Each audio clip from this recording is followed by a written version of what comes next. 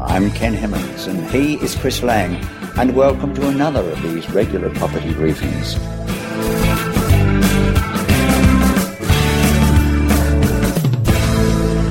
Again, a warm welcome to you, Chris. Well, it's a pleasure to be here. Looking back over some of the previous podcasts, I noticed that we've talked a lot about recognising opportunities and avoiding pitfalls.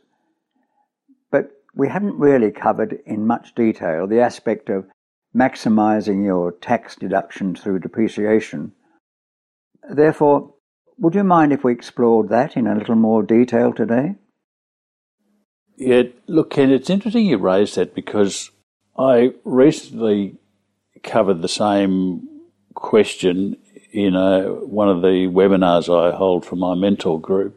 And you're right, people tend to focus on all sorts of issues around commercial property and forget to focus on depreciation. Now, as I've indicated in the investment objectives and criteria, which we've discussed in the past, depreciation is generally the last on the list because it ought not be the sole reason or the principal reason for you buying a property. However, if everything else falls into place and you're comparing two properties, the one that will provide you with the greater amount of depreciation is clearly the one you ought run with.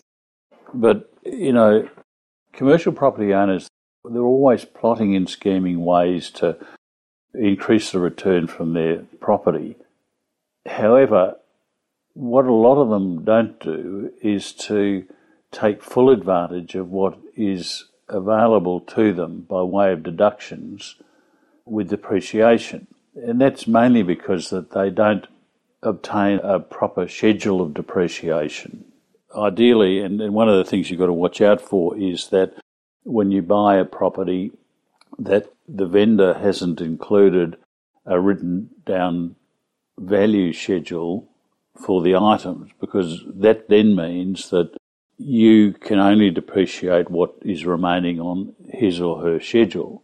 The ideal thing is to have the contract silent as to the value of the depreciable items, and that's a combination of structure and the plant and articles or the highly depreciable items, because the tax law allows you to upvalue those depreciable items, even though they may have been written off by the previous person. You, the new owner, can ascribe a value to them, or the professional that comes up with the depreciation schedule can ascribe a value to those articles of plant and equipment that represents current day value, even though they may have been installed in the property 10, 15, 20 years ago. So it is important that you take full advantage, and by not doing that, so many owners just fail to maximise the depreciation deductions that are available to them through their commercial property purchases. From my limited understanding, there seems to be a number of myths or misconceptions about what you can and can't claim. Would you be able to touch on some of these? Yeah, there are a number of misconceptions that seem to be floating around, and maybe that is what has prevented many investors from taking full advantage of the available depreciation benefits. And the first of those probably is that they feel the property has to be new. Now, yes, there are certain advantages when the property is new. However, as I was starting to explain, with every commercial property you buy, there will always be significant depreciation benefits irrespective of how old it is. You see, it all comes down to how you structure the contract. And that's the point I was making, is that if the contract is silent, the value of the highly depreciable items, which is the plant and equipment, is calculated by first subtracting the value of the land from the contract price, and then, depending on when the building was built, the quantity surveyor can establish how much the structure is valued, so that gets subtracted, and what's left, based on the current day purchase price is what the value of the plant and articles starts at for you to depreciate. So both new and older properties always provide depreciation deductions, and it's a myth that older properties do not provide you with any claim. Now, although the Australian Taxation Office does place some timing restrictions on claiming capital works deductions, that's the structural component, in other words, the walls, the roofs, the floors, etc., there are no such date restrictions for you claiming depreciation on plant and equipment assets. Now, the tax office allows the owner of any commercial property where it is constructed after the 20th of July 1982 to claim capital works deductions. Now, generally, that works out at 2.5% per annum, which doesn't sound a lot, but arguably the structure in many cases is a major component. So the idea is that will depreciate over 40 years. Now, depreciation on deductions for plant and equipment assets are, however, calculated on their effective life. And obviously things like carpet, air conditioning and so forth have a much shorter life, and therefore you can depreciate it at a far greater percentage. And they're all set down, and that's where you need an expert to come in, having established what the quantum of total value for those assets is by subtraction, as we discussed before. They then set down and apportion that lump sum amongst the various assets based upon what their relative contribution to that total value, and then there is a percentage ascribed to each of those categories to provide you with a fairly healthy deduction as far in the overall situation. And as these items are rarely of the same age as the property, some of them might have been even updated over time, you'll find that there will be significant deductions associated with this plant and equipment and providing you with very healthy and attractive depreciation benefits. Now that you've debunked that myth, what is the next major misconception? Well, probably the next major misunderstanding is that it's your accountant that calculates the claim. Now, your accountant's not competent to do that, and that's not a criticism, it's just not their role. It's the accountant who lodges the claim, and to make sure you have the correct deductions for your accountant to actually claim in your tax return, you need to speak with a specialist quantity surveyor. Now, quantity surveyors generally establish the value of each component when you're constructing the property, but it's a specialist skill as far as the depreciation, and many of them will have this as an add-on service, but there are some that specialise only in tax depreciation. Now, that expert will inspect the property to make sure that every item of plant and equipment is identified and that any claims for fit-outs that are added are correctly noted for both the building owner and the tenant to claim. Now, you can't both claim them, and in some cases it'll be the tenant that will be claiming the fit-out, unless, of course, the lease provides that the tenant's fit-out belongs to the owner. In other words, that the owner agrees if you put it in as a tenant, you won't have to remove it at the end of your lease. In other words, you waive your reinstatement rights. Now, if the tenant is going to do a good quality fit-out, that may be to your advantage for that to happen because you get the benefit up front and can depreciate the tenant's fit-out as though it were your own. And the depreciation schedules that are created make it easy for both you as the owner and your accountant to claim the maximum deductions possible.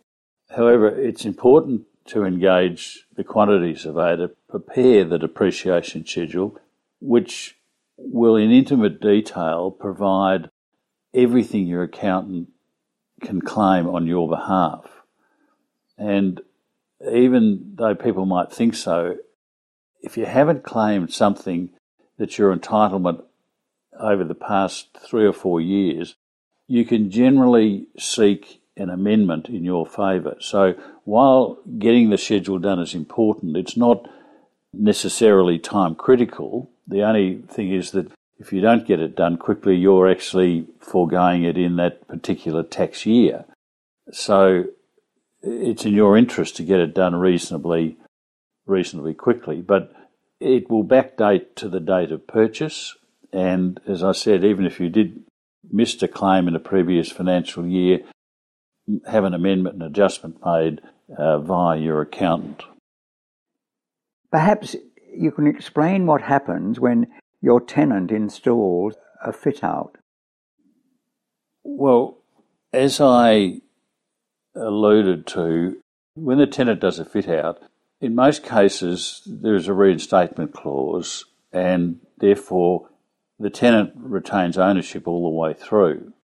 Now, you may, in the process of getting your schedule done, as a goodwill gesture to the tenant, get one done for their fit-out.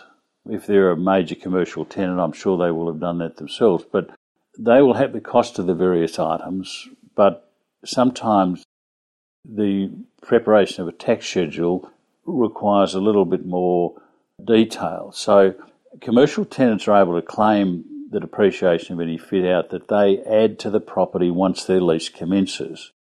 And this includes items such as desks, blinds, shelving, if they alter carpet or add vinyl, any fire equipment that may be required over and above what the building provides, and a security system that they may have installed themselves. Now, if the lease requires the tenant to return the property to its original condition, they may also be able to claim a write-off for any remaining depreciable value that's available on any scrapped assets. In other words, if throughout the period of their tenancy they haven't fully written off their fit-out, they can claim the balance once they remove it. Now, this 100% deduction must occur in the same year as the item is removed. However, if the assets of the tenant leaves behind after the tenancy has ended, can also provide depreciation claims for you as the commercial owner.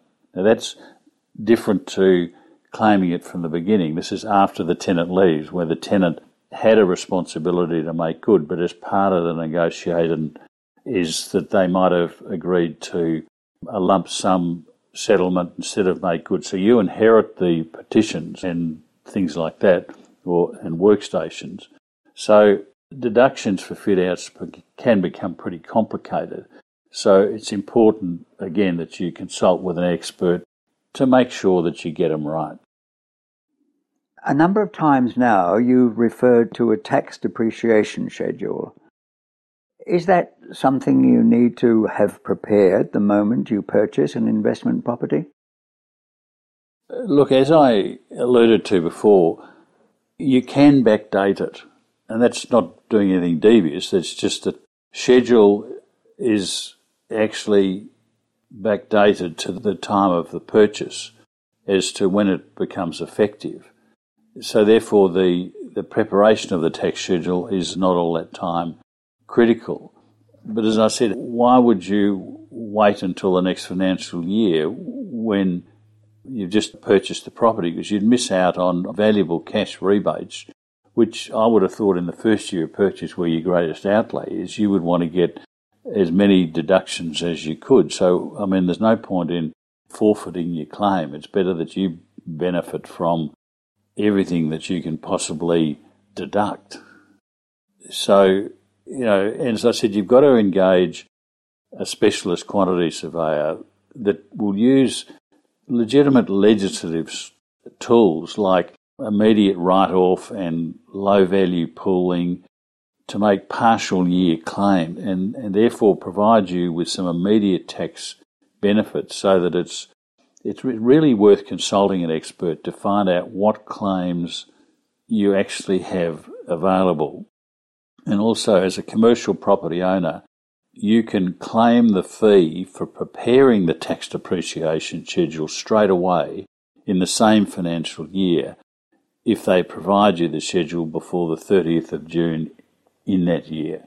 So in that respect, it's worth getting this done as soon as possible rather than leaving it and having to back claim on your depreciation benefits. From what you've explained, this is clearly an area where you need to obtain some expert advice. And so, where should our listeners be seeking that from?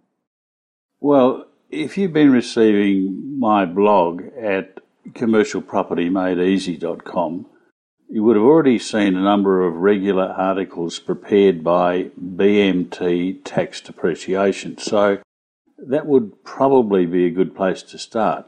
And what I'll do, Ken, is I'll give you a link to put up beneath this podcast, which will go straight to the summary of all those articles. At the bottom of each one, there's a provision for you to contact BMT directly and make sure that you mention my name when you do that. Well, I can see depreciation is certainly a fascinating topic, and clearly something investors can use to improve their bottom line. So, thank you very much for shedding some light on how it works. Only too happy, Ken, and I just hope it proves helpful.